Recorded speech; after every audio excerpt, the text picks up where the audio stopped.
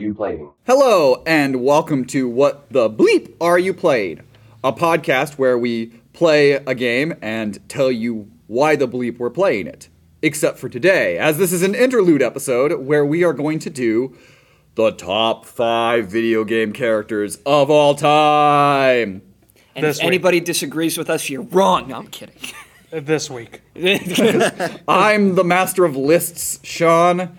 I'm here with Thomas, who probably has too many fighting game characters on his list. And here's Mason, who made us play Go Vacation. You're never going to live it down, bud. Never going to live it down. My number one, Mason, my number 3 character is the avatar from Go Vacation. Why the fuck? So we decided... It's the character from Tekken, but not from Tekken. Yeah, it's Itachi, but from Go Vacation. Oh, God. It'd be amazing, actually. I would actually shake your hand for having the balls to do that. So occasionally we like to throw these interlude episodes in, where we just give you a list and we come up with the top 5.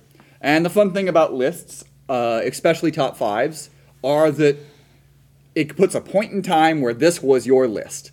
Tomorrow this may not be your list. Yesterday this may not be your list. But today, on this date, this was your list. This wasn't even my list 5 seconds ago, because I moved my 1 to my number 5. What? Mason did some moving around here quickly. I was going to bring it up. This is going to be different like next week for me. I don't know about you guys, but... Oh, it wouldn't surprise me. Yeah. I mean, I'm pretty sure my 1 and 2 will stay 1 and 2 for a long time. They are pretty much my 2 favorite characters. But the 3, 4, and 5 spots... I have so many honorable mentions because I rotated probably 15 different characters through this different spot at one point or another. I had like a pretty consistent top 5, but even then I had like a debate, and I'm not even fully comfortable with my number 1, but we'll get to it and I'll explain why. So the reason I changed my number 1 is because I made it my number 1 specifically to piss off a bunch of people, but I decided, you know what, no, I want to make this list accurate. I kept him on there because I do genuinely really like this character. I have a lot of hilarious honorable mention characters that might piss some people off as well, so... See, mine's pretty legit. I must be boring. Video game characters, there's hundreds of thousands of millions of video game characters. I mean, just leading up to this podcast, talking about a couple of games that, wouldn't have even crossed my mind.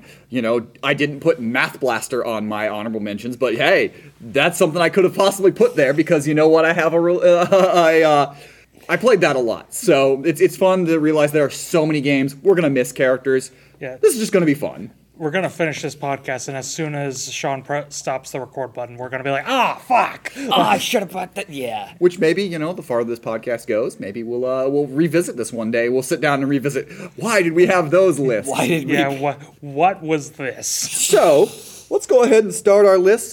Thomas, you want to go first on this one with your number 5? Sure. I will be perfectly honest. My number 5... If you can't tell, I'm a very basic bitch. Mm-hmm. All of my 5s are main characters. My honorable mentions are not, but all my 5s are main characters. This is one that I've known for a while, but I've only recently gotten to really loving to the point he's in my top 5. It's Phoenix Wright. Yes. Adding an honorable mention. To be put bluntly, he was in an honorable mention at one point. He bumped out someone who's now in my honorable mentions because I'm just like, I have to. Because, I'm the guy who likes, God of War, Devil May Cry, all that shit. I love the action games, but nothing in video games is quite as satisfying as Phoenix Wright finding a hole in the testimony, using that objection and whatever. And those games are so good. They're so good. And part of it is it's crazy characters. Oh yeah, that make you don't take the law tremendously serious in it, but the crazy characters and the way you can play it. The first one that came stateside was the DS, right? Or was there a GBA? I think a DS was first. The DS was the first one. That game helped the DS in so many ways. So. They found a weird little niche that nobody had ever explored before, and nobody has really done since. What are you talking about? There's obviously the Harvey Birdman game. Oh, that's literally a Phoenix Wright ripoff.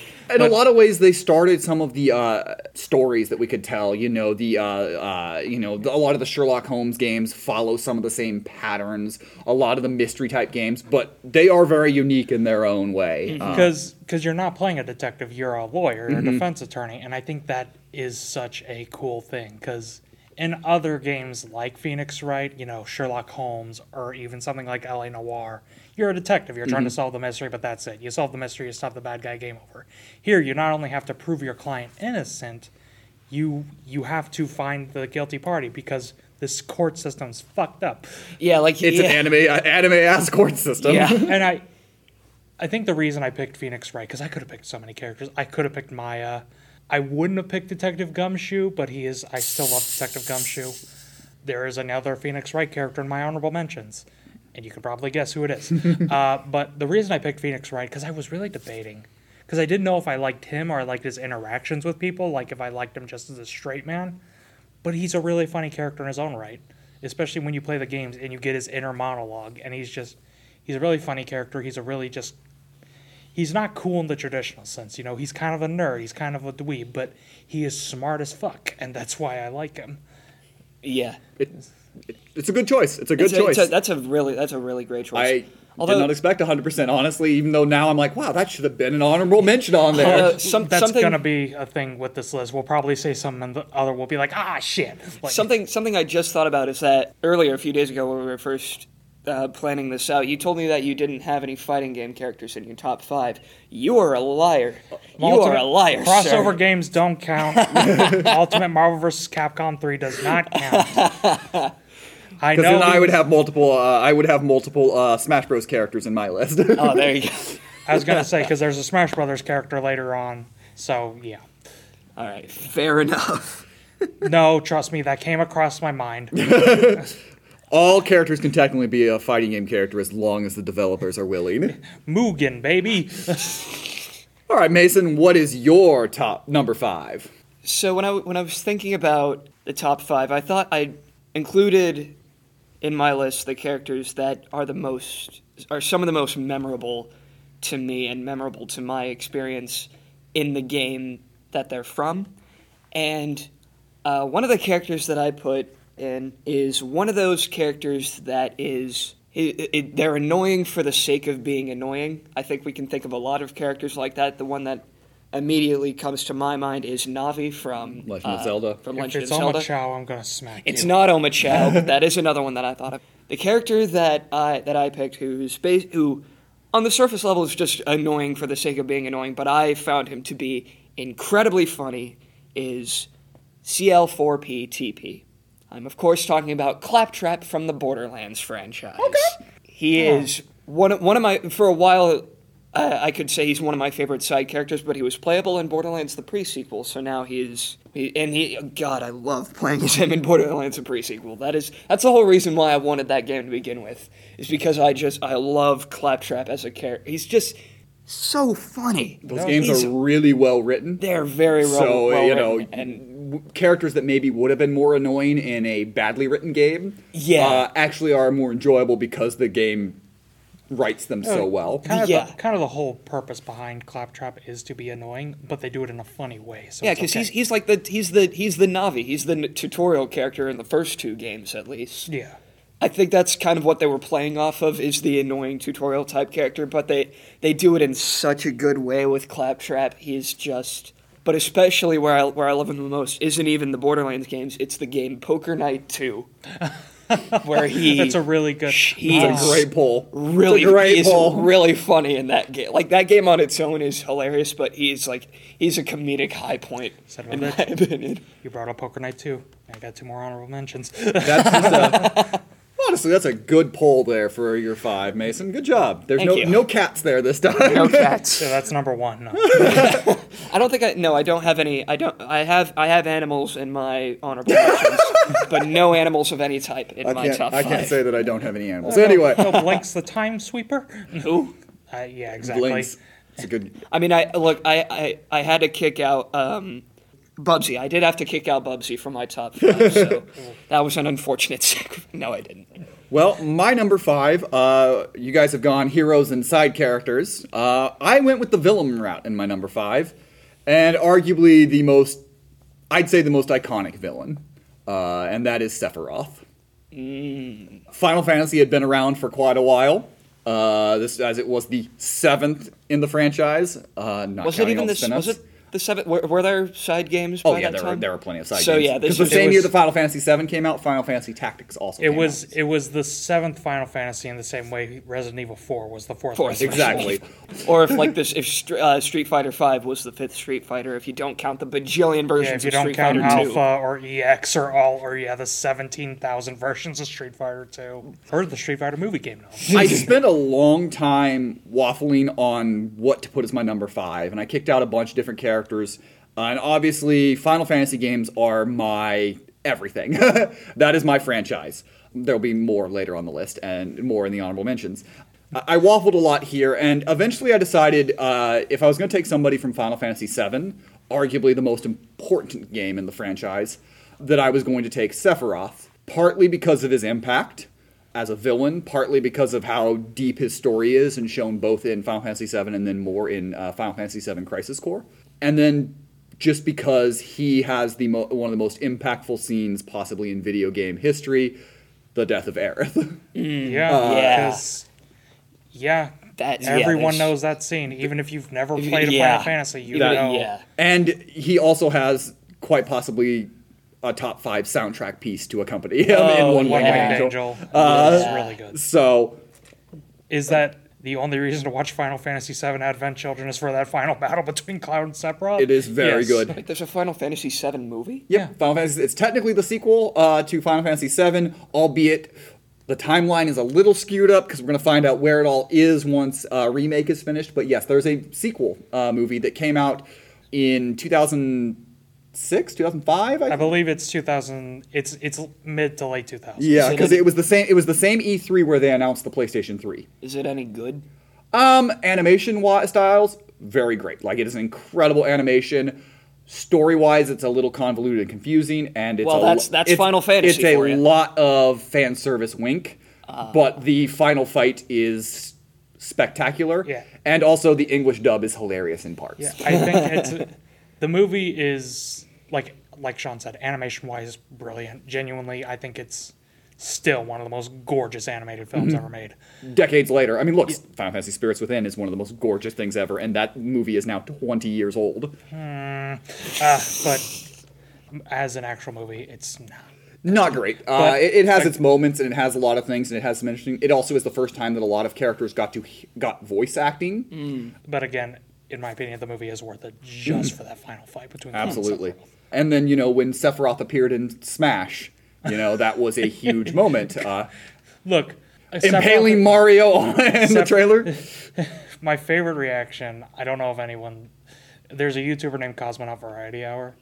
Yeah, Heard of them. You've told me about them. I was going to say, I've told you about them. He reacted to the stream where Sephiroth was revealed, and my favorite reaction is he was bored throughout the entire show. Like, that was the only part where he got a good reaction, and he was like, oh yeah, this is cool. It gets to the part where it shows Sephiroth, like, thrusting through Mario, and he just screams... Poor choice of words. No, right choice of words. Through. I can't. He just screams at the top of his lungs, the loudest he gets in the entire show. They fucking killed Mario! That's my favorite thing about the DLC reveals is just them crapping on Mario. Gets his ass whipped in like every DLC reveal. I think wait. I'm gonna say because Kazuya kicked the ass of the entire roster. That was great. Banjo Kazooie one. Didn't have Mario in it. Which- K. Rool. That was the K. Rool, which then the Banjo Kazooie. They had great reveals. Honestly, They did. all of them were really well did. done. I mean, my favorite one is Kazuya's just because I Tekken whore, but I genuinely they're all great. I really like the Steve one. the Steve one is was really funny. good because that was so out of left field. Nobody thought Steve from Minecraft was coming. Sora was one where, like, my dumbass, I saw the fire and everything. My first thought was, oh shit, it's Solaire from Dark Souls. That was my first thought. And then he throws the fire and it makes the keyhole. I'm like, oh, it's Sora. Like, and I felt like a fucking idiot. We might be coming back to that comment in a little while. On my top 5 is Solaire from Dark Souls. No, I'm kidding. Thomas, what's your number 4? Well, I go from smart anime boy to dumb as fuck anime boy, but I love him either way. He was my number 5 for a while, but I had to push him up because I adore this kid. It's Pit from Kid Icarus. Oh yeah. Good character. Again, he's kind of like, I'm a really big fan of the dumbass Heart of Gold boys. Like the people who fight to the death, fight to the earth's end, will do anything for their friends, but they're dumb as a goddamn rock. No wonder you're a One Piece fan. I was going to say, because it's Luffy. Luffy might be the dumbest anime protagonist. Oh yeah, Luffy is dumb as rocks, but I love that boy. And I will never not love that boy. Ironically, my second favorite anime protagonist is Dr. Stone. Or Senku, whatever the hell his name is. Yeah. But yeah, I love Pip. Like, on top of the fact that he tries really hard to be an anime protagonist, and it's just like, what the fuck are you doing? Like, because I don't know if you've ever played Kid Icarus Uprising. That is one of the funniest games ever made. It is. It was. It's 3DS exclusive. God, please port it to the Switch, Nintendo. Or make a sequel, either one. I don't need a sequel. Like, genuinely, the game ends in a way where I'm fine with it not continuing. But a port would be nice. Just A lot of those 3DS games I would like to see. Especially because, like, I do love the game, Play on the Switch. But its control scheme is really awkward. Like, it's a really weird control scheme. You have to have the stylus in one hand and holding up the 3DS with another hand, and you have to basically make these claw formations. It's weird. Yeah. But You're saying that a 3DS game had bad controls? I, for one, am shocked. No. Other shocking revelations for everyone. Darth Vader's Luke's father. Perish the thought. Snape killed Dumbledore. Wait, Snape killed Dumbledore? I'm kidding. I knew that. Just, wait, what? And Bruce Willis was dead the whole time. Oh, yeah, I knew Yeah, that. and Die Hard. I knew In Die Hard. You never saw Die Hard 5? His career died after it. Yikes. No, but yeah, I love Pitt. It's a good character. Because he's just a stupid anime boy, but he's got a heart of gold. He's also really fun in Smash. He's really fun in Smash. And I do love Pit, but where I love Pit the most is not only just in Smash, but in Smash during the Palutena guidance dialogue. So it's just so funny. And I'm so happy that they added more for Ultimate for the characters that weren't in 4. I love them. It's great. I genuinely, my only complaint about the Palutena's guidance stuff in Smash, this is becoming a bit of a Smash episode, but that's okay. Look, the characters in Smash Smash has all the a characters. lot of the most popular characters. Yeah, but like my only complaint about the Palutena's guidance in Smash 4 is that when they get to Solid Snake, I really wish that Snake had a codec call with it. And it was like, Palutena, who's this guy? What's an angel doing here? What the fuck? That was something weird that I thought about Ultimate, is that they added more Palutena guidance, but they didn't add any codex calls. I wish they did. Because that would have been funny. I mean, the codec calls are one of my favorite parts because it reveals that Snake just fucking hates Sonic the Hedgehog, like, for no reason. He's just like, you have to like Sonic the Hedgehog, Snake. Nope, just don't. That's so funny to me. Colonel, there's a monkey here with a red Nintendo hat. That's Diddy Kong. Oh, God. Good times. But yeah, short story even shorter, rather. I love Pit. He's funny. He's got a heart of gold. He drives a fucking mech in the game, and that automatically bumps him up like 3 points. That's fair. And I don't know. I really like him. Alrighty, well, Pit number 4. Coming in strong here. All right, Mason, you're number 4. So when I was thinking about characters to add to my list, one of the other things that I was considering was characters in games that elevate them to like cinematic status. Games that are like on par with some of the greatest movies, and my immediate thought when I thought about that, and the more I thought about it, I thought like that. Yeah, this is probably my favorite instance of a game that felt cinematic. Was the first Red Dead Redemption. So I chose John Marston as my number 4. It's a really good book. Because I just think his arc in that story of like trying to sever ties with the gang that he was in and going through and trying to clear his name and everything, and that ending, my God, that ending, like that, oh my God, I'm getting chills just thinking about it. Mason coming in strong with the good games here. Yeah. But like, not that any of the other games have been bad that we've watched, but Mason's like, what if I picked the best games ever? But like, specifically the ending, the ending just nails I don't think the ending. I don't think John Marston would be as strong a character without that ending. Oh yeah, Because absolutely. the idea of him, he's defending. He has done so many sins in his past, and he's probably done a lot more throughout the game because there's a player controlling him. Right. But like the idea that he's just like, I've done a lot bad in my past. I am going to put it all the line. I'm going to save my wife and kid, even if it costs me everything. Like, Yes. Such a good ending. Absolutely. And admittedly, I do also love the epilogue where Jack grows up and kills the bad guy. Because that is a really good ending as well, but it is John's journey, and I think his journey ends really well. And something that I was thinking about recently when I was considering putting him on my list, isn't it kind of weird that like we only have like one major Western video game franchise? It's like Red Dead Redemption is to Western games what the Jurassic Park franchise is to dinosaur movies. Like we can't have more. Why can't why like? Why I mean, aren't there were other definitely a ones? few in the PlayStation 2 era that came out. I was going to say there's a lot in the PS. What is it? Gun? Is that the one I'm thinking of? Gun, which is really good. Call of Juarez was a big thing throughout the PS3 era. So there are a few, but there is only one. Like, if you say Western video games, Red Dead is what people are going to come up with. You think of Red Dead. Even though like I'm not the biggest fan of Red Dead Redemption, but that's more because I'm not too fond of Rockstar's games. I mean, sometimes they make really good games. Max Payne, no, the Bully.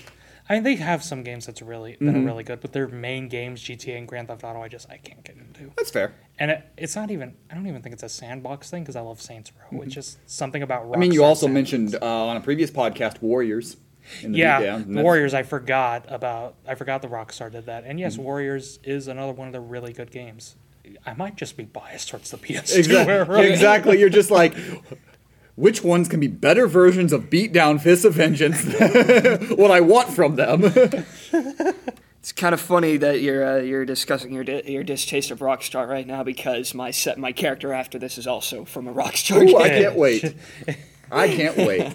Alrighty, well then, let's get to that as quickly as we can, as I'll do to my number 4. And like Mason, I thought of a lot of different categories and what to put in a top 5. I wanted to factor in impact on the industry, but more than anything, I wanted impact on me. And one of the games that kind of fully made me a quote-unquote gamer was Spyro the Dragon on the PlayStation. And that is one of the early games that I actually completed entirely, 100%, beat it all, got to the very end, got all the treasure, and solidified it. So Spyro the Dragon is on this list because despite the fact that I don't think there are many other good games that Spyro has actually starred in as a whole, besides that first one, I think the original trilogy are fine, all done by Insomniac. They're fine. Yes. But really the only game that I loved from the franchise is the original. I've played multiples of the Game Boy games. I played the one on the GameCube. Was that Legend of the Dragonflies? There's Legend of the Dragonfly, Eternal Night, and Legend of the Dragon or whatever. The Legend of Spyro trilogy, basically, where he's Elijah Wood. That original game will always sit with me. And also as we've done a lot of platforming games around that time frame, and very few games got platforming right in the 90s and early 2000s like Spyro the Dragon. There was with a legitimately good camera, with with good platforming, where everything was challenging but not impossible, where you had to work towards something, but it also wasn't like you were bashing your head against things. It was just a wonderfully done game that was funny, witty. Spyro is in a lot of ways, is a spoiled brat, but goes on a mission to save people. I don't know if he learns really anything in the game, very much, but it's a platformer story that, with the exception of my number 3, but with the exception of him, there's not a lot of platformers where the characters go on arcs. Yep. There's some, but there's not. Especially at that time frame, but the idea of being a little dragon running around trying to save your family and friends while lighting sheep on fire was just really fun, and very few games have given that experience ever again, in all honesty. That is true. Why can't PlayStation hold on to their mascots? Well, a lot of that is that the studios wanted to move on to other things, but they were big money-wise, so they sold them. Spyro and Crash Bandicoot were sold basically at the exact same time, I Yeah. believe, to the same company, because that's Yeah, why the Spyro Activision. and Crash games came out on They were the Game Boy. yeah, they both kind of had the same arc. Yeah, they were in there. both bought by Activision. That's what I thought, because I thought it was Activision. I feel like I mean, with the fact that Toys for Bob has now been merged into the Call of Duty machine, I feel like there was going to be a Spyro 4 after Crash 4. It wouldn't have surprised me. I think that's especially what with how successful the Reignited trilogy was. Which I need to play. It is really good, and I have only played again. I really only play the first game because that's the game on it. But it's like jumping right back in, but it looks But amazing. It's still. Yeah, that's the one thing I know. It looks gorgeous. It does look really, really good, and it plays the same. It and the Insane Trilogy both look gorgeous. I prefer Crash 4's art style for Crash Bandicoot, but Spyro Reignited, that is a perfect art style for Spyro. Yep. Like, it is genuinely amazing. So there. That's my tugging on the old nostalgia strings there, but a really, really good game that introduced and played through. It was only the second game I'd beaten beginning to end. First one being Super Mario World 2, Yoshi's Island. Oh, wow. And so as a kid, that was just really cool to finally sit down and beat a game all the way through. All right, Thomas, let's hear about that number 3 platforming. The number 3, like I said, it's the one platforming character I can think of. Maybe there's others, I don't know, who goes on a big arc throughout all of his games. Whether that be his Exodus or his Odyssey, it's Abe from Oddworld. Wow. Yeah, good games. Yeah, and genuinely, like I said, Abe is the one, because he's the polar opposite of my other two picks. I have the pretty anime boys, and now I have this ugly as shit motherfucker. But he's one of those characters. I'm a big fan. If you can't tell, there's some certain tropes I'm a big fan of. And another one I'm a big fan of is the reluctant hero. And Abe is that to a T. Yep. Because he doesn't want to be the Messiah. He doesn't want to be. He's the life of Brian. I mean, would you listen to me? I'm not the Messiah. He is the Messiah. That's Abe. But he goes through with it anyway. And his arc throughout Abe's Odyssey, and especially Soulstorm. Like, Soulstorm has such a good arc for Abe.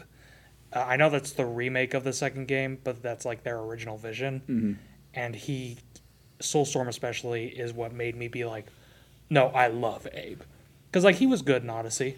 I love him in Odyssey. But in Odyssey, he is kind of just he's the hero. He's kind of the bumbling hero, but he's a good guy. In Soulstorm, he goes on this arc of he has to discover all these mysteries. He has to uncover all these powers. He gets traumatized to hell and back.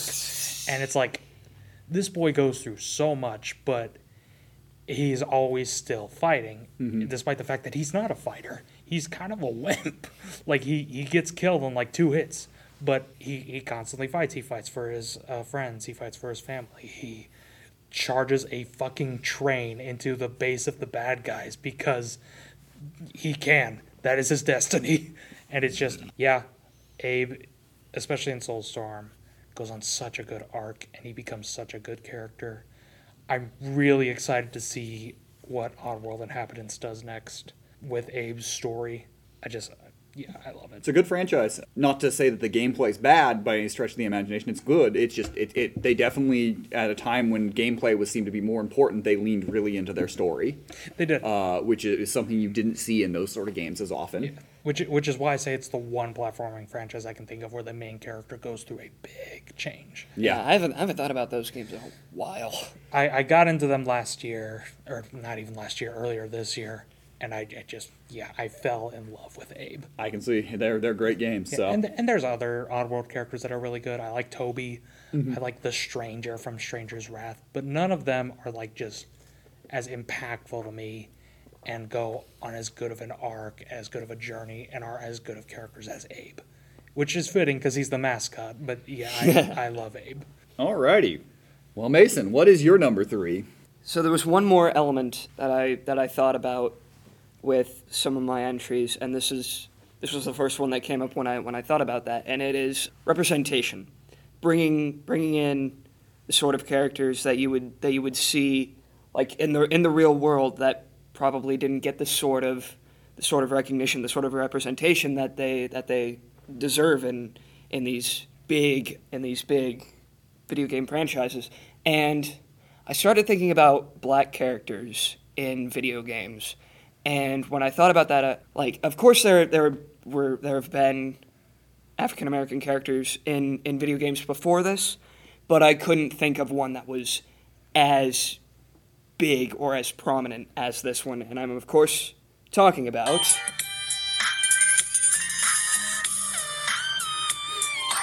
that is Carl C.J. Johnson from San Andreas. I mean, I remember when San Andreas came out.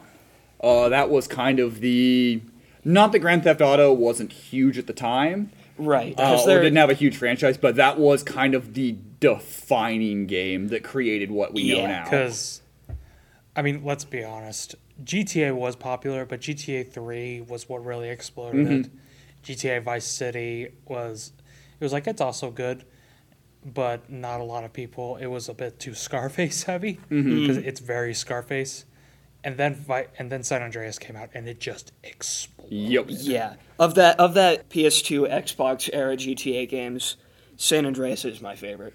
I've never been the biggest GTA person, so Thomas and I kind of are on this side of things. Hey! But, even myself, not that into the GTA, went out and played San Andreas because of all around it and was interested in it and everything that was going with it. That was one you had to seek out. Yeah. It was huge. Everyone played San Andreas, even if you weren't into GTA or weren't allowed to.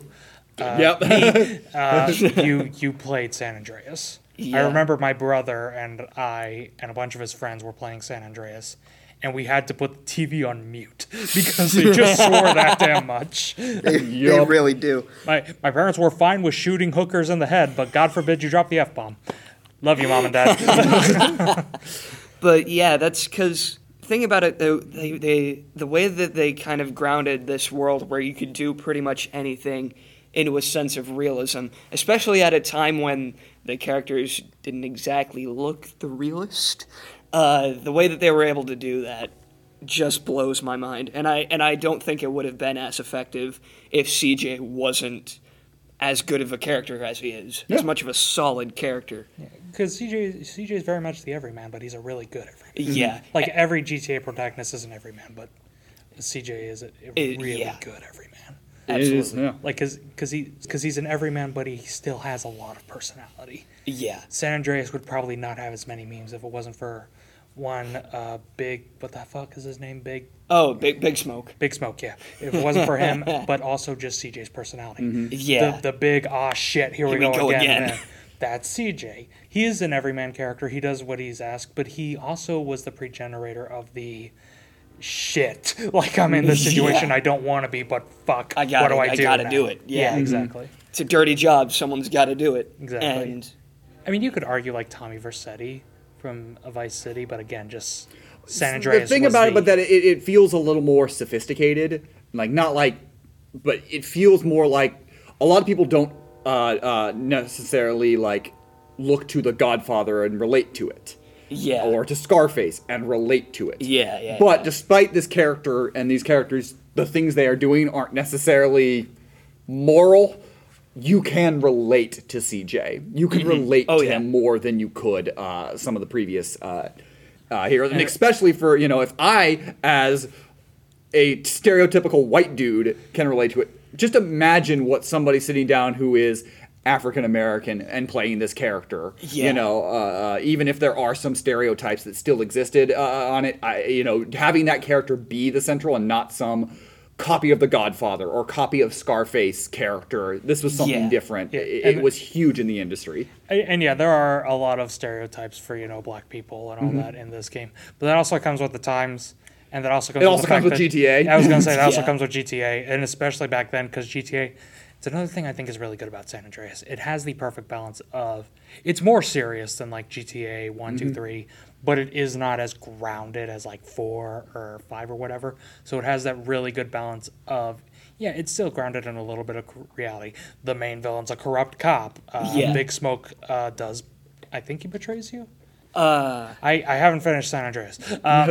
Like I said, I'm not. There's some betrayal that happens. It's also been a while since I've played. Like I said, I'm not into GTA, but like there's that sense of realism, but you also can unlock a jetpack, and you can do all this shit. There's so many cheat codes left and right in it. And CJ, again, I think is one of the reasons the game works so well, because he grounds the game and is just a good center pull for everything to build off of. I'm really confused. We haven't yet had to look at Mason and be like, what is wrong with you, child? I'm really confused. Mason's coming up with a good list. See, I almost went with the villain in San Andreas. I almost went with Frank, Samuel L. Jackson's character, but no, I went with CJ. So honestly, that makes more sense, because I know you'd have good intentions, but it'd be like, yeah, I love the corrupt fucking cop. Yeah, yep. But I mean, he's played by Sam Jackson. I know. That's why I'm saying I wouldn't be able to judge you, but still. Alrighty, so this is probably the spot that I waffled the most. I moved things around and up and down, and eventually, trying to figure out my top 5, I went back through to looking at my all-time favorite games. What do I consider 5 out of 5, 10 out of 10, the games that I will sit down and play, or games that I have bought 4, 5, 6, 7, 8 times, We're talking about Leon Kennedy here. How did I know? I knew that's where you were going. Specifically, I know that Leon Resident Evil 2, I know that he is in other Resident Evils, but specifically the Leon Kennedy that I'm always going to embody is going to be Resident Evil 4. Because that game is amazing. As soon as I said I bought it 8 times, there's only 2 options. I was going to say, as soon as you said you bought it 8 times, I'm like, oh, it's the number 3 game I bought 8 times, and then the number 2 character has been bought almost that many times. So anyway. I was going to say, so it's Leon. But yeah, every time they've ported Resident Evil 4, I have bought it. Every single time. Even to the fridge? I'm pretty sure they ported it to like a fucking smart fridge or whatever. Amazing. That's really cool. Which means... Man, God forbid you're going in the middle of the night, like 3 a.m. to get some eggs, and you just get chainsawed in the head by one of those baghead dudes. The thing about Resident Evil 4 that still holds up to this day is it is a Resident Evil game while not being a Resident Evil game. The story is very Resident Evil, but also very different than what we'd seen at the time. So much so that a lot of the trailers hid that it was Resident Evil 4 for a little bit. You don't hear about Umbrella till later on in the game again. Like it mentioned at the beginning, but, oh, wow, this might tie into Umbrella stuff is not till late in the game. But Leon is... Because in Resident Evil 2, he is first day guy stuck in this shit. But in Resident Evil 4, what makes Leon great as a character for me is that he is somebody who is volunteering to go into some shit, finding out this shit is way worse than he expected, and still, throughout it all, moving forward. And obviously in a video game, you're controlling the character, you're making it go through, but this character, at any point, sure, saving the president's daughter is probably a good thing, but is it worth my entire life? Like, is it worth this? Is this whiny, annoying following character worth it?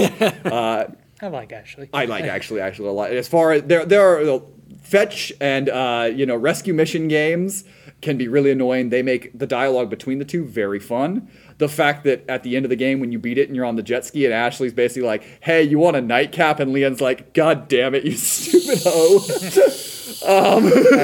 I will say, there is the Resident Evil 2 Leon, who's, very on the day job. There's Resident Evil 6 Leon, who's very tired, but Resident Evil 4 is like my definitive Leon, because he is the perfect balance of he's still relatively a rookie, but he's also now a badass action hero, because you cannot see Resident Evil 6 Leon like doing some of the shit Leon does in this game, like actually struggling, but you can also not see Resident Evil 2 Leon knocking over a lamp and going, Buenos dias, asshole, and blasting some motherfuckers out of the There's building. also an element that Resident Evil 5 is a game I do actually enjoy, but you lose some of the everyman status that Leon has when you have ripped out of his mind Chris Redfield in the next game.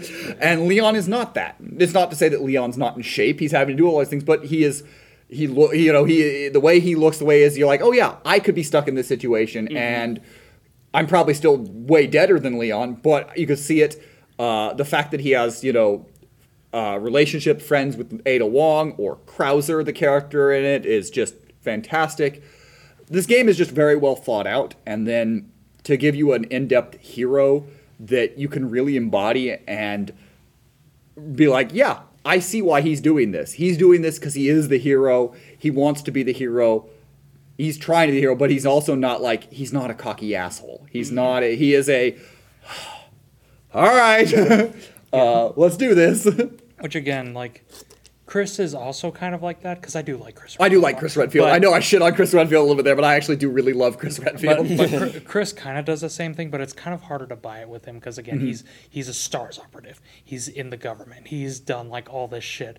Leon's like just a rookie cop who gets upgraded to being a government agent. And like, yeah, no shit, he's going to be the one who's like, fuck, goddamn piece of shit, like just running for his life, but just barely. It makes the scenes where, say, there's an early scene where you are in the village, and you find out that basically your drivers are being burnt at the stake.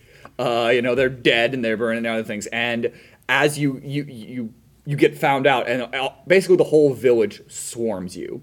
Until eventually a guy with a chainsaw. And you just the goal of it is you have to live until the bell rings.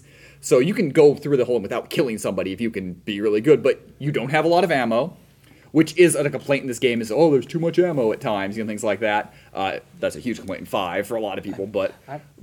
I'm a pussy, so... Well, Resident Evil is like, I need one bullet for this entire game, but you actually have a lot of sense of dread in this scene, especially the first time.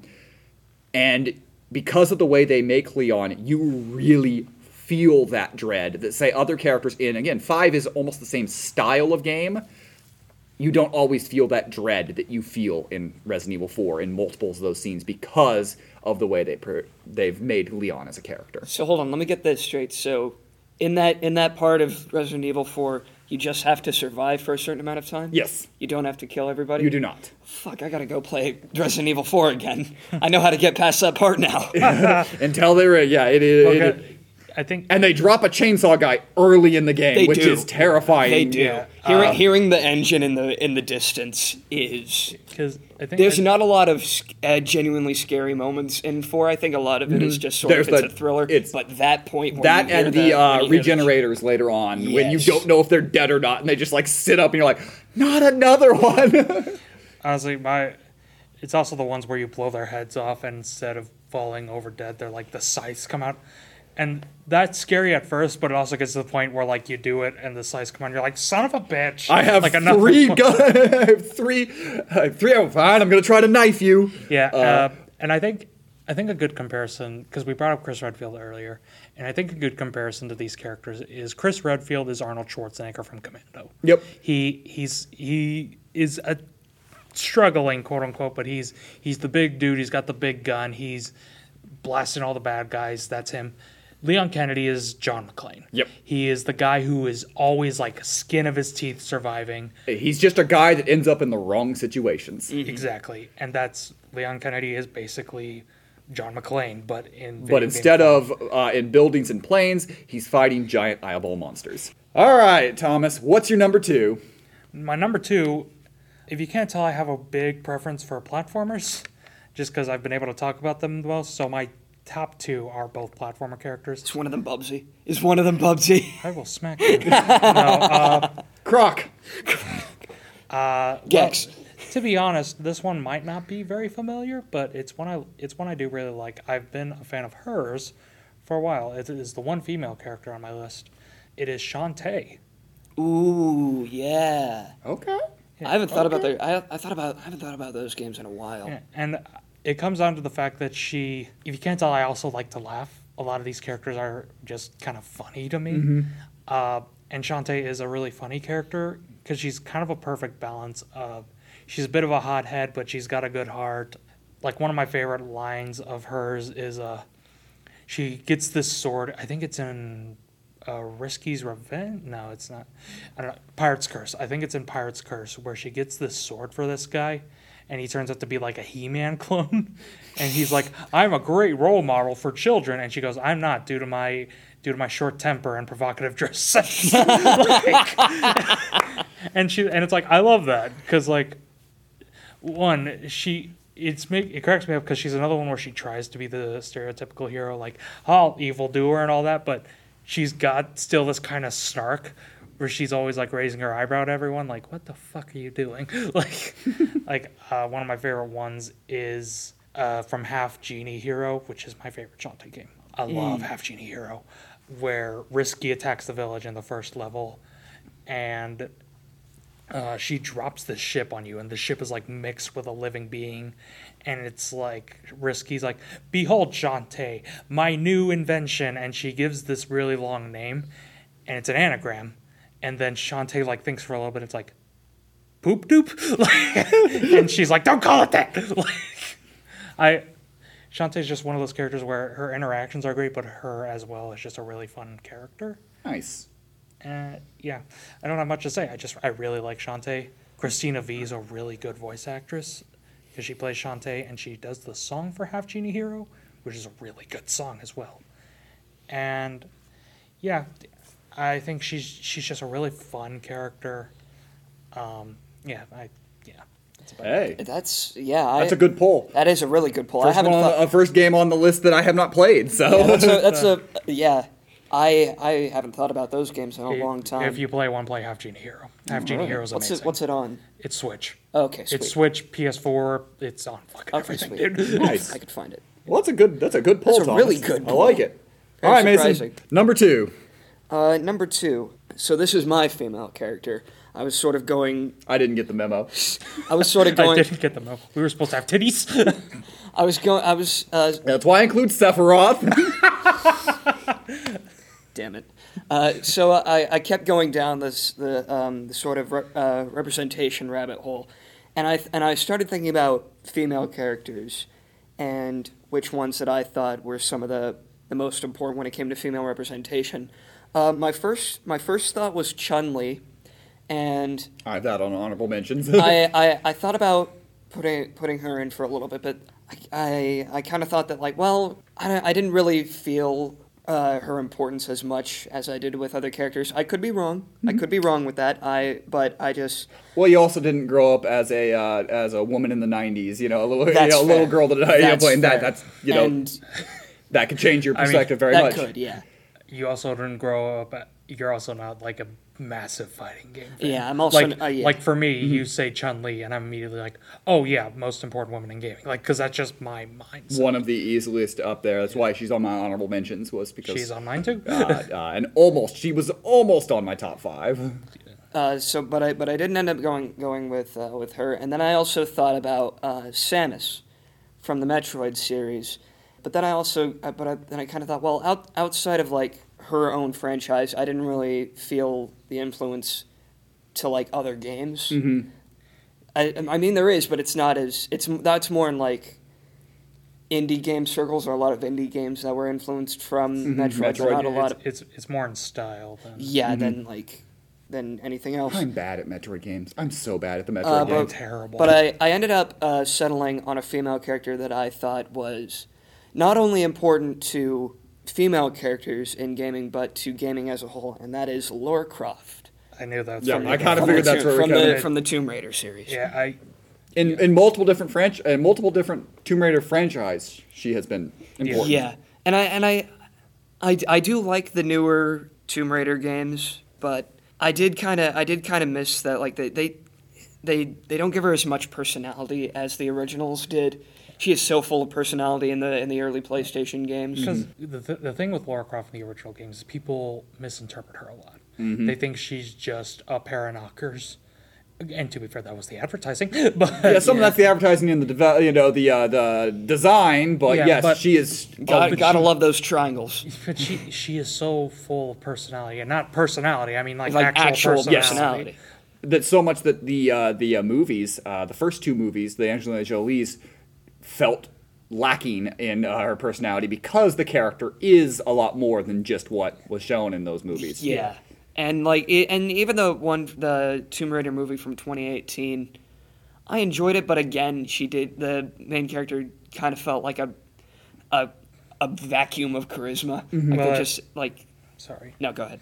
That's kind of because they do the new Tomb Raider games, which she's fine in those, but she's very generic. quick. Yeah, they really just they really just kind of made it Uncharted but female, which is fine. They're fun games. I like the games a they're lot. fun. But yeah, some of the personality from the original Tomb Raider games is lost It's very from much Lara lost, Croft. yeah. Again, I like her arcs in the new games. I like that how vulnerable they're willing to let her be, and then have her kick as much ass as possible as she's there. I do like those sort of things. Whereas kind of the original was more of like, I'm going to come in and just kick your ass. But I can also say, like, story-wise, I think the originals actually have a little bit more on her. I'll also say, I think that's kind of the fun with the original Lara Croft. Like, she's not a character meant to be taken, like, 100% seriously. I mean, for God's sakes, her breasts are, like, the size of her fucking face. Both of them are, like, each the size of her face. She's got... But, like... Talk about bad cameras in video games. Oof. But, yeah, Lara Croft in the original games, I don't think she's meant to be taken 100% seriously, so that's kind of the fun, to see her backflipping through the air, dual-wielding pistols. I mean, that's also just the style of game I like. So maybe that it does lean more towards my taste. It's more of an action. She's much more of an action hero in the originals, and then more of kind of the adventurer in the new franchises. And again, that probably just leans more towards my taste because I prefer the action hero character. So yeah, that's my second choice. Alrighty. Sean, what's your second female choice? So, as I did not get the memo, and I could have put somebody from this game if I wanted to, and I thought a lot. So one of my all-time favorite games. So we're just going to tell a little story here on this. 13-year-old Sean went to hang out with You were 13 once? I know. Went to hang out with his cousin on a family trip, and his cousin had this new PlayStation 2 game that was beautiful. Gorgeous graphics, and he was like, "You've got to watch these scenes from it because there's a watch through it." And so he puts this game in and watch it. And in this first scene that he shows me, a large monster is destroying an ancient type of city, while it opens up with a dude with a big sword and a like water canteen on his side. One sleeve in his one arm in a sleeve, one out of a sleeve, as he just kind of sits and watches. And immediately I go, I need to know more about this character. I am talking about Final Fantasy X, and specifically Auron of Final Fantasy X, a character that I gravitated to probably more than any Final Fantasy character at this point, and probably ever. It's simply because Final Fantasy X is the most emotional in the franchise. That game has so many highs and lows, and because it is a very depressing universe they're in. If you don't know, basically, the sins of mankind are manifested in a large flying whale, we'll call it, called Sin, who basically just is destroying the world. But people called summoners go on journeys where they collect summons, and eventually get to a point where they've gone through their journey and gone through enough that they can take on what is called the final Aeon and defeat Sin. As you go through the game, Auron was a mentor on one of these quests that succeeded in beating Sin. But 2 years later, Sin returned, as he always does. They have a short calm, and then he returns. And Auron joins to the party for Yuna, who is the daughter of the summoner who he was on. And as you go through it, he is the Obi-Wan of this story. He is the mentor, the wise person that goes on, that knows probably more than everyone else, knows more about everything, but isn't going to just tell everybody because they have to learn to understand it. And he has one of the greatest speeches at the end when they're going to get the final summon. And they realize and learn that the final summon is a farce. That more or less it's a religion that has basically used that you can give one of your best friends or one of the person close to you becomes the final summon. It is used to defeat Sin, and then the god, the religious entity within Sin, takes over that summon and becomes Sin again and recreates Sin from it. So each Sin is basically who is defeated is the previous summoner's best friend, And when you realize this and you decide, no, we're not going to do it this way. We're going to find a different way. And you turn on the religion. And Oron stands there, who has already been through this once, and basically tells, now is the time. Now is the time to decide if you are going to fight or run away. Because there is no turning back here. And he stands in this scene, and it's just a character that...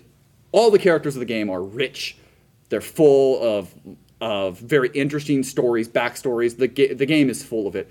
But this character has stuck out with me so much from the beginning, so much that I love wandering around pretending to have, as a kid, with a sword on my shoulder with it, you know. He has an attack where he holds his sword up, it gets all these flames, he drinks from his canteen, spits on it, and then throws fireballs at people. Whoa. He's just fucking cool. I'm not as big into the Final Fantasy franchise as you are, so I wouldn't have thought of that at all. But the way that you've described that character, god damn. It is Obi-Wan on steroids in a lot of ways. I first thought, again, I'm not that big into Final Fantasy. I'm not that big into RPGs in general. It is just my own personal preference.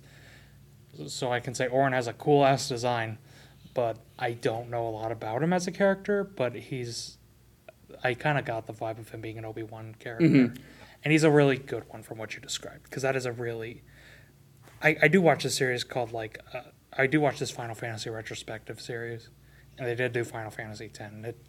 It's a really good story. It is my favorite story in the franchise. It's one of my favorite games, and I could have picked a lot of the characters because they all have an impact in different ways.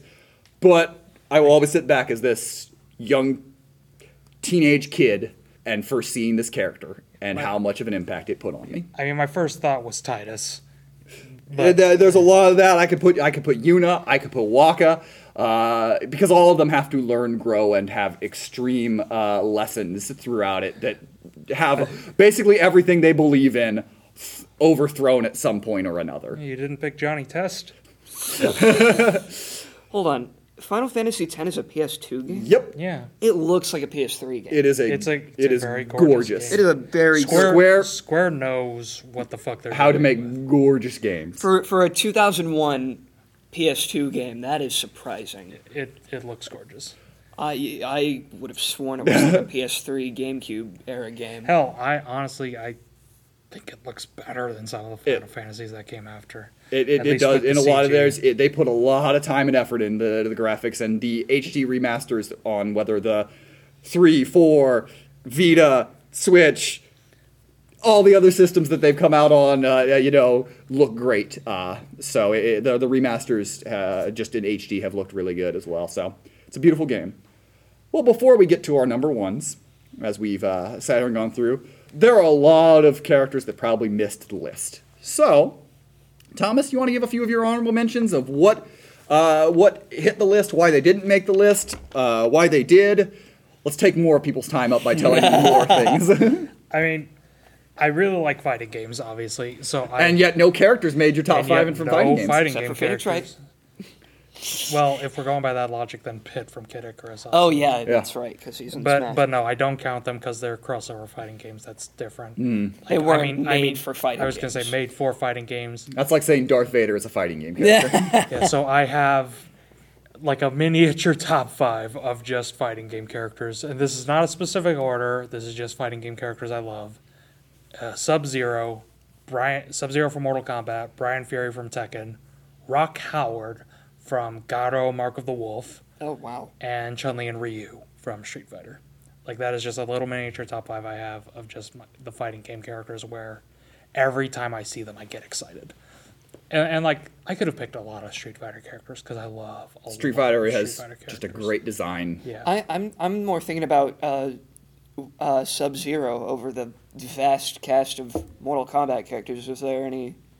I mean, there's other Mortal Kombat characters I like. I like Johnny Cage. I like Liu Kang, Kung Lao, Scorpion. Wins. But Sub-Zero is just the one. He's, again, when it comes to fighting game characters, and kind of a reason they weren't on my top 5 because they're very like, I mean, I say they're very surface level, but my whole reasoning for Shantae is she's fun. But like for fighting game characters, the main reason I always want to like get into them is because I just see them and I'm like, those dudes are rad. And Ryu and Chun-Li were, again, the two where I'm like, okay, these guys are like, they mean business.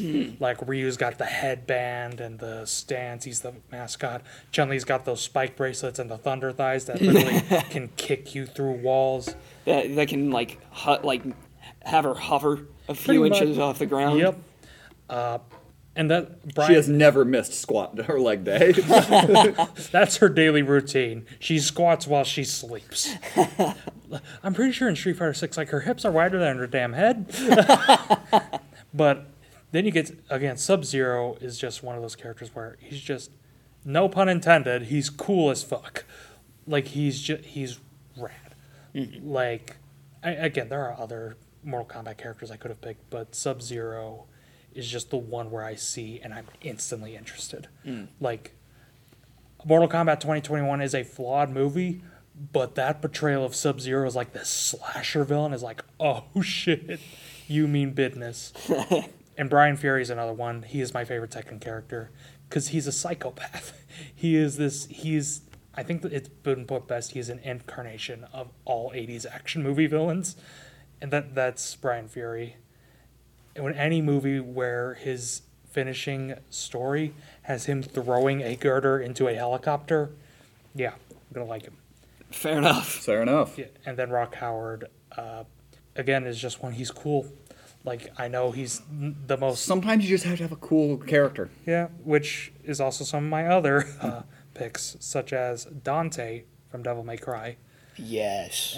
Who, again, he's just cool as fuck. He's very, very cool. And the one Final Fantasy character on my list in honorable mentions, I do like him as a character, but I did mostly pick him because he's cool as fuck. Final Fantasy VII's Vincent Valentine. I am. I was going to say, you kind of knew because it's just my style. Vampire monster creature who has guns and is voiced by Steve Bloom in Dirge of Cerberus. Who is an optional character in the original game. You can absolutely play the game without getting him. Oh yeah, you can miss him, but I love Vincent. He's Vincent is so great rad. character, which would be really funny if you missed him, didn't know he was a character, then watched Advent Children, and you're like, whoa, that! Well, that's kind of how it was for me, because I'd never heard of Vincent Valentine before. It wasn't Advent Children. It was Dirge of Cerberus. But I was just looking through, and I see Dirge of Cerberus, and I see this guy with this red headband, this red scarf, this massive gun walking through fire, and I'm like, who the fuck is that? Why is he rad as shit? Like, cool why is character. that like the coolest motherfucker on the planet? I wish that game was better. Oh, I'm gonna play it because I love Vincent Valentine. Then we have villains. There's a bunch of villains I love. Dr. Eggman from Sonic. King Dedede from Kirby. Bowser, who was my number 5 originally. I love Bowser. Specifically, the reason he's not on the list is because I only really like him in one game. Like, I like him in other games, but I only love his character in one game, and that's Bowser's Inside Story. Oh, yeah. And my favorite Mario character, arguably, is Wario. Love Wario. How can you hate on Wario? No, you can't. He's a bastard, and it's great.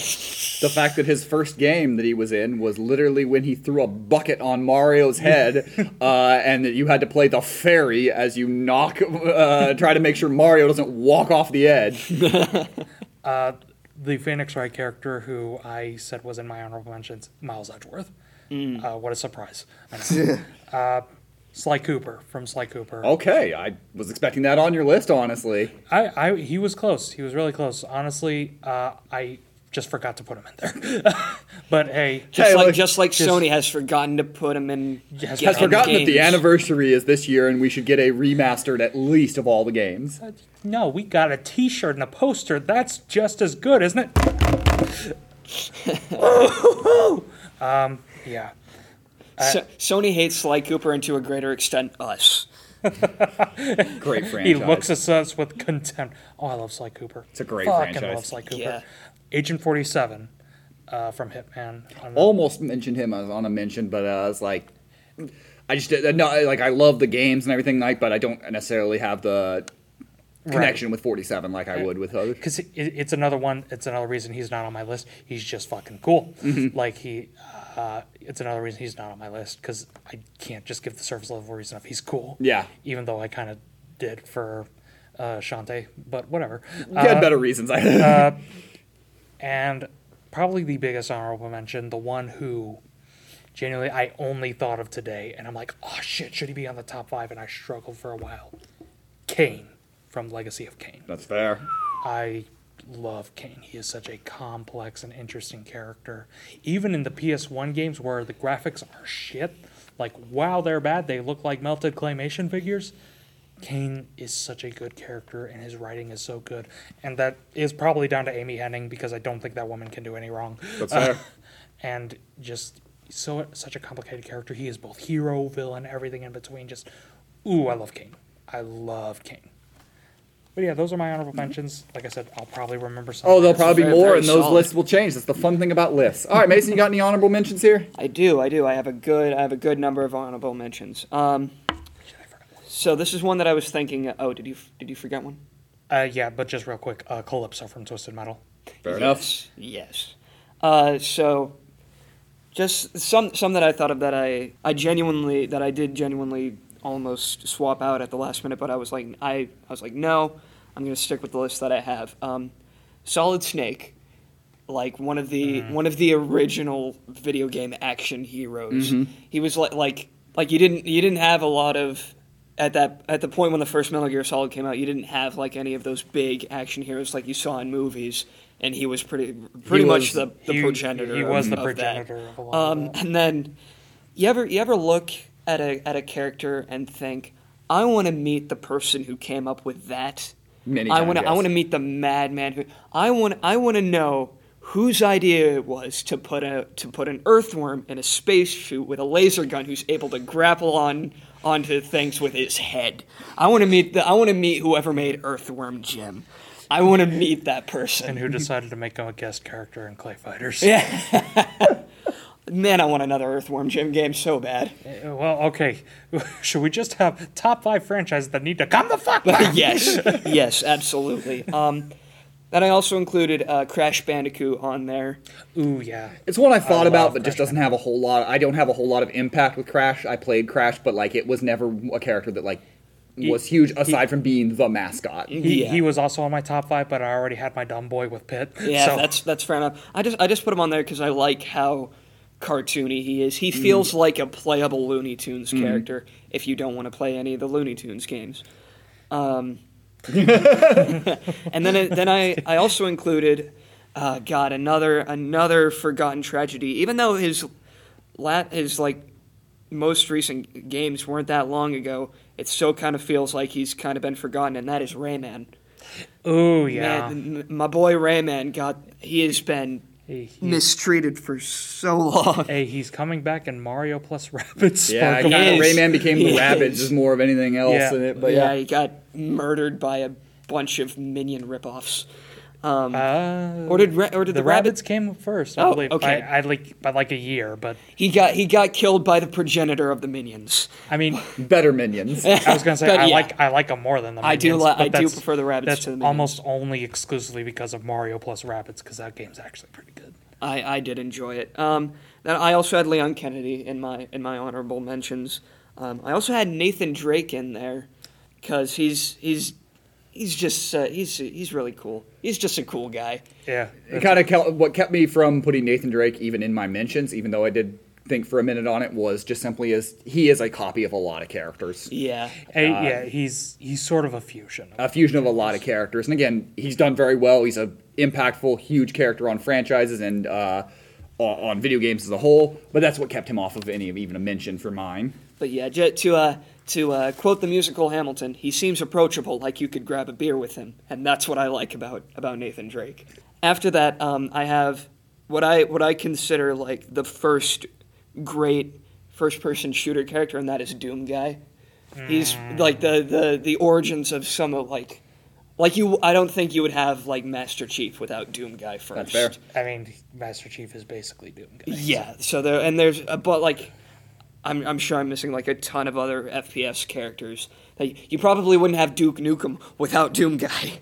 I mean, the only one who I could think would pre-generate Doom Guy, or what the fuck ever, is BJ Blazkowicz from Wolfenstein. But Doom Guy, I'm not trying to invalidate you or whatever, because Doom Guy, without a doubt, was way more huge. impactful. Oh, yeah. Because BJ didn't become a good character until, like, 2014 with Wolfenstein The New Order. And Doom Guy was always, like, always such a good, I'm a rip and tear until it's done kind of Yeah, guy. yeah, and that's... so that's why I put Doom Guy in there. Then I also have Bella Goth from the Sims games because I'm a simp. Then we have... No need to comment. Carry on. Who the fuck? Don't worry. Carry on. Who the fuck is that? I genuinely don't know. She's a character in the Sims. Oh, that explains it. And then I also have one of the earliest horror game villains that I believe to be truly terrifying, and that is Pyramid Head.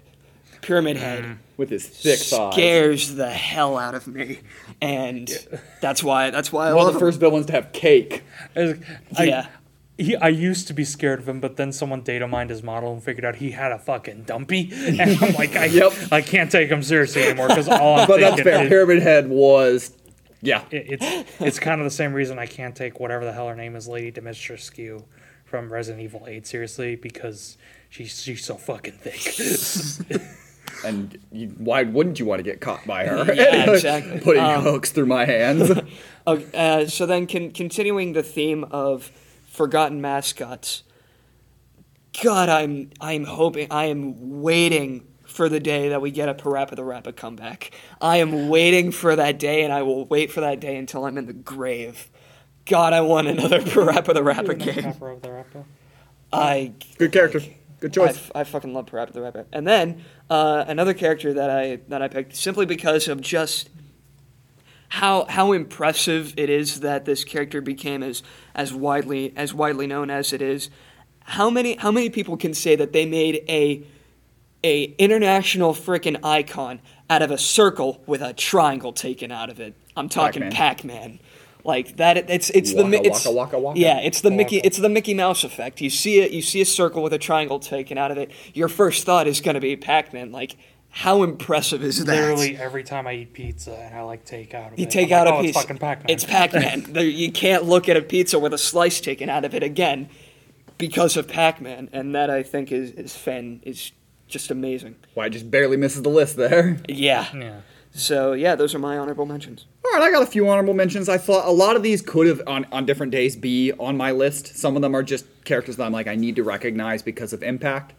I mentioned before with Sephiroth that I could have put any Final Fantasy VII character, any of them in the list, and you were there. You specifically Cloud, Aerith, Tifa, Barrett. All could have been on the list for different reasons. Vincent Valentine. Vince Valentine, later on. But really those characters, because, Barrett being the first African-American in Final Fantasy, even if there are some stereotypes to it, that was still very impactful. Tifa being the way she was modeled, but also being this kick-ass and important person, and then Cloud just being coded in a way that any person of whatever sexuality you are could be like, yeah, that they're on my team. Because Cloud can fit in a lot of those corners. Just impactful. And then obviously Aerith for similar reasons as with Sephiroth of just the impact of her character on the franchises. Mm-hmm. A lot of other Final Fantasy characters I could have picked, from 10, from 8, Tara Brantford from 6.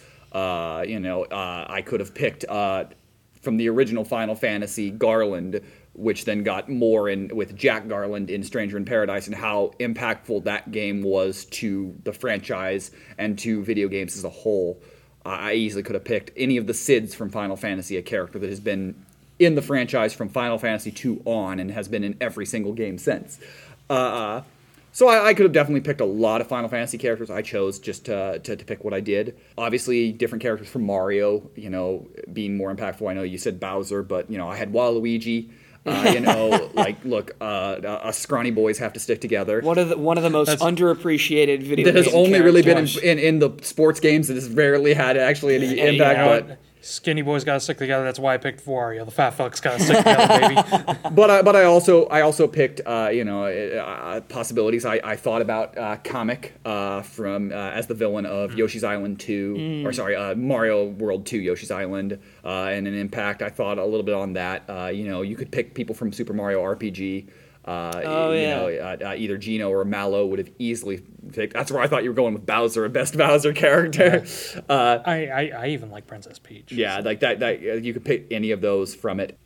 My fighting game impact would be obviously Chun-Li, just because of the impact on well, I played a lot of Street Fighter 2 and then didn't play Street Fighter for decades, after a while, because it just didn't cross it. But no matter what, I would know who Chun-Li was. I also included one of my favorites from an honor mention from Soul Calibur. Talim was my main and my character, and I love her. As the world is going to hell, that she still has this like amazing, uplifting attitude, even when everything is shit. I know this isn't limiting it down at all, but was she the sword chick? No, she's the one that has the 2 on her arms. Oh, she's like the Tonfa. Yeah. I love a lot of side characters, so like Funky Kong from Donkey Kong always stuck out to me.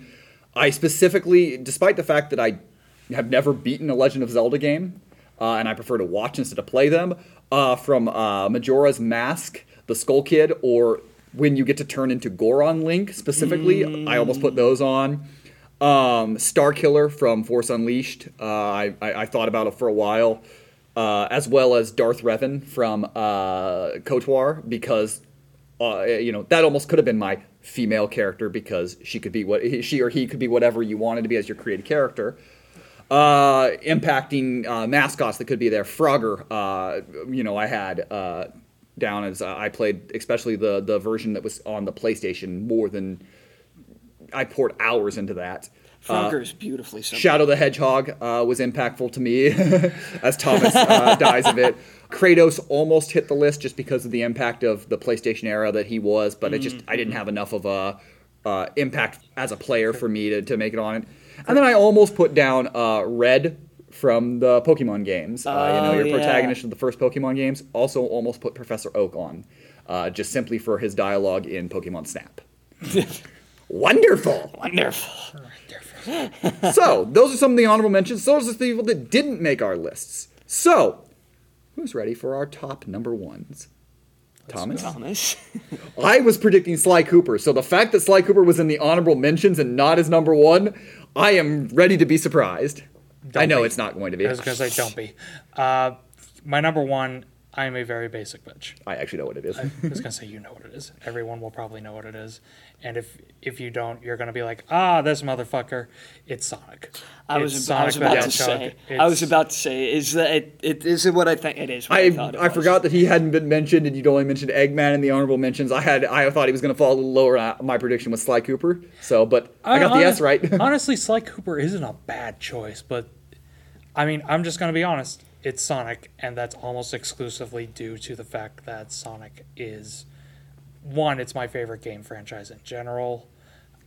Two, I just love the character. Any interpretation of Sonic, I mean, almost any. But that's what I like, is that there can be multiple interpretations of him. You can have him be more sensitive. You can have him be more of an asshole, and it'll make sense. Yeah. I prefer asshole Sonic, personally. But, you can have him be a nice balance. You can have Ryan Drummond, Jason Griffith, Roger Craig Smith, Jaleel White. Yeah, that's yeah. and yeah, I almost put Knuckles here, because Knuckles is my favorite Sonic character, but it just, for me, it felt right. Just putting Sonic at number one, Mm-hmm. And again, don't get me wrong, is this a basic pick? Yeah. Oh. And I'm not going to say it's not, but just the impact he had on me as a person. This is the one that I kind of pulled a Sean, where it's like, he's been, it sounds really cheesy, but he's been there for me with all the tough times. I mean, I haven't had a terrible life or whatever, but he's been there when I've been down. He's kind of, I just have this. And you got a new game coming, so. Exactly, yeah. And Frontiers actually looks really good. Please do not jinx it. I swear to God, I will jump off a bridge. You forgot Ben Schwartz. Oh yeah, Ben Schwartz. I forgot about him. Yeah. Yeah. But yeah, Ben Schwartz is a really good Sonic. Yeah. I don't think Sonic's had a bad voice.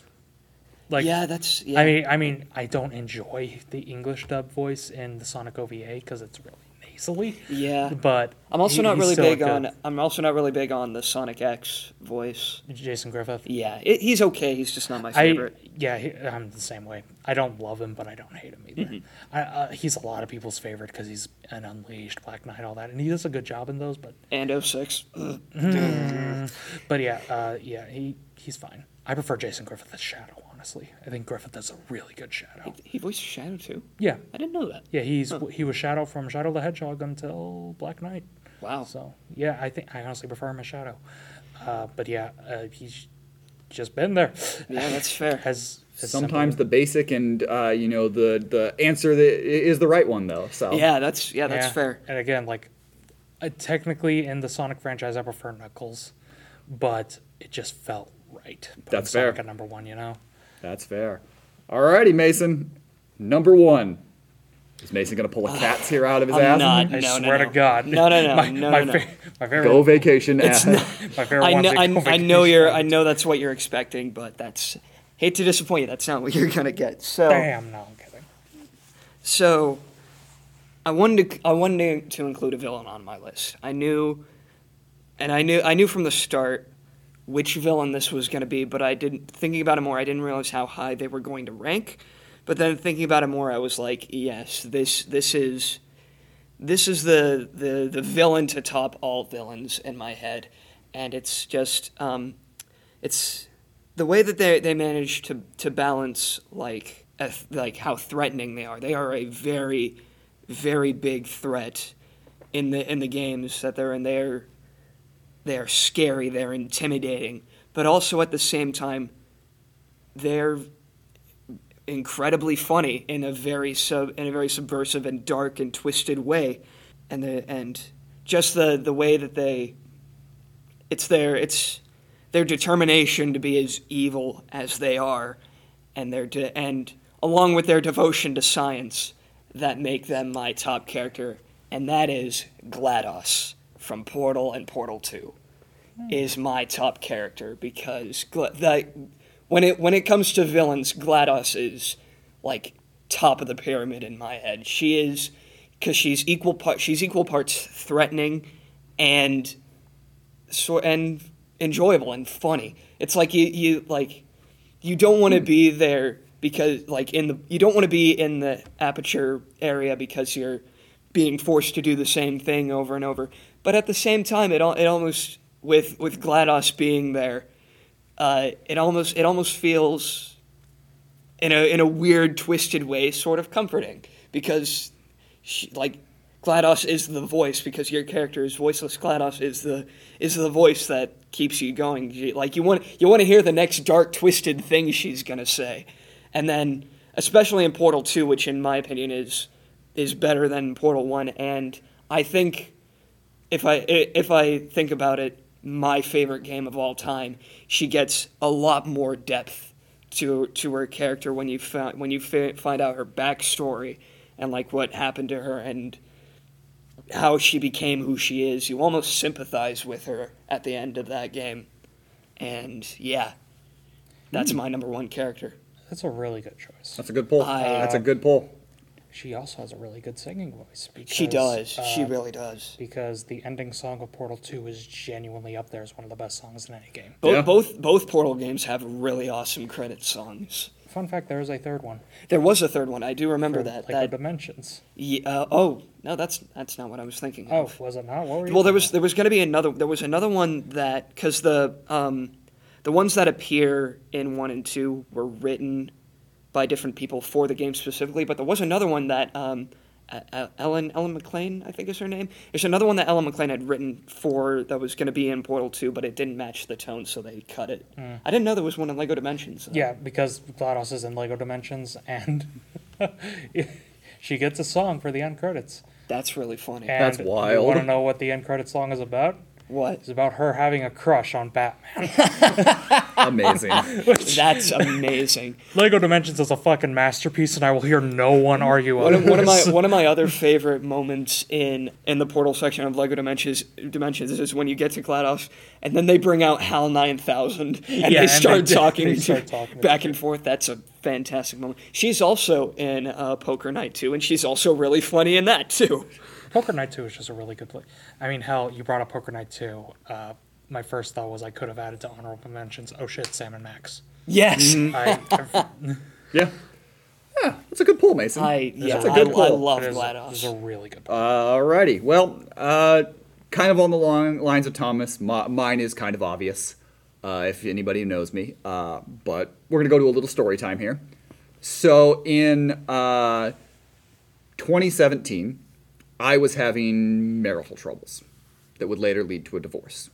And on one of the times when my ex-wife was gone, left for a trip, I took a bit of money and went to GameStop and bought a game that had multiple games on it, because I was going to play these games for the first time since 2005, 2006, and that is Kingdom Hearts. And in that time frame, a game franchise that I loved and meant something to me in a lot of ways pulled me through. And of course, that means my number one is a wonderful little dum-dum, a sweetheart of all, and that is Sora. Who is? I know it wasn't going to be. Goofy. I was going to say I was really hoping you twisted it, and it's like my favorite character is Riku. I mean, I love all the Kingdom Hearts characters, and I love the franchise. I love the crazy, silly story. I love how bonkers it is. But the thing that I love especially about the first two games, and really the third one as well, but the first two really encapsulate this, is in a lot of ways they are games that are about dealing with depression. Your characters are going through shit and having to put the smile on. And one thing that's great, in the first game, when you first encounter Donald and Goofy, and they basically tell you, well, you've got to be able to smile to be able to be with us. And Sora puts on the cheesiest, dumbest smile on the planet, because we know he's faking it through this. But he still puts it on, and he puts others first in this.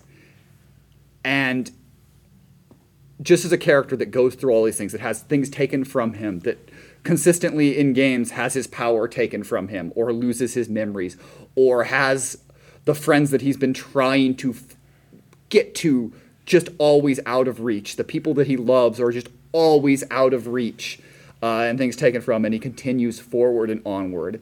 He's a character that just I truly love. The fact that he wields a weapon that was not destined for him, that was not supposed to be his. It's a very unconventional weapon too. That he goes to all these universes, these worlds that are to classic characters, and he interacts perfectly and fits perfectly in all these universes.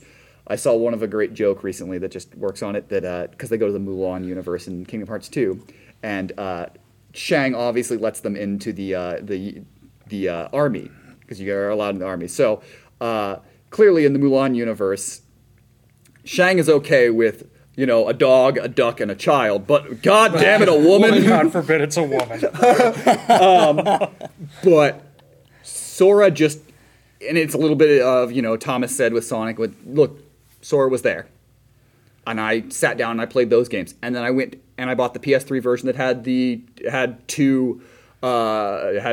Kingdom Hearts 2 and all the extras. And then, of course, when I got the PS4, I got the complete collection and the .8 collection. And if Kingdom Hearts 3 came day one, I've got 2 copies of Melodies of Memories because I needed to play it on both the Switch and the PlayStation.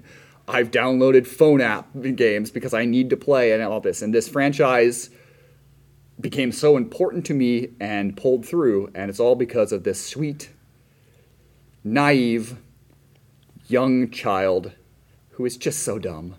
But that's because he's a 12-year-old who never went to school. What they managed to pull off with Sora is actually kind of impressive, because they needed it. They needed to make a character that was able to be a character on its own and then also fit in with all of the Disney worlds that they go into, and they pulled that off. They really did. Which is weird. You don't you don't think he'd mesh as well as he does, because he's very anime design. He's got the spiky hair. He's got Tetsuya Nomura has a zipper fetish, so there's so many on his fucking outfit. But not to beat Donald. Donald is just zipper. Donald's outfit is one big zipper. He has one of his wands that has a zipper on. but like, yeah, he fits in with all these characters, and credit where it's due. Again, I'm not the biggest Kingdom Hearts fan. I've played more of it than I have of Final Fantasy. More platforming. Yeah, exactly. More platforming, more action, that kind of thing. Nothing. I mean, there's a lot of impactful scenes in gaming, but one of the biggest, just even for me, who's not the biggest Kingdom Hearts fan, is the ending of 2, where he's finally just like, shit, I'm finally home. I'm finally with my friends. Everything is okay. Like, just him finally being able to relax. Like, okay. I'm not in hell anymore. I have gone through it like 3 separate times in this damn adventure. And I know there's sequels after that, but Kingdom Hearts 2 has... Kingdom Hearts 2 is a spectacular game.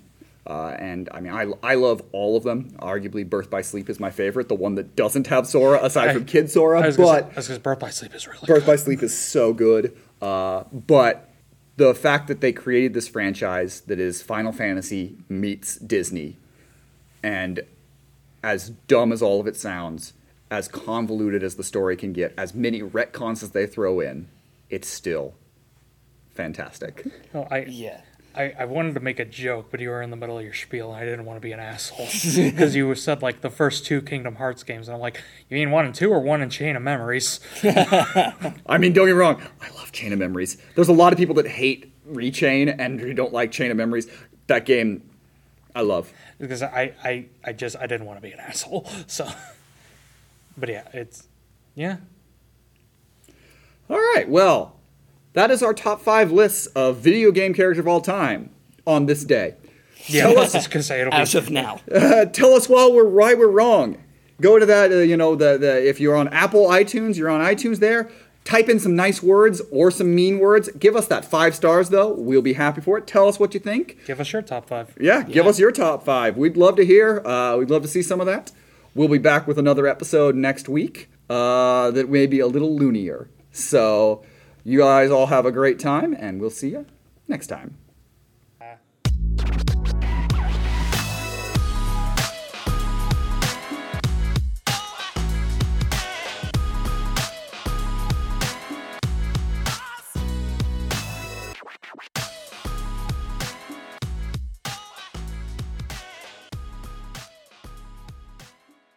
Get good, you slut.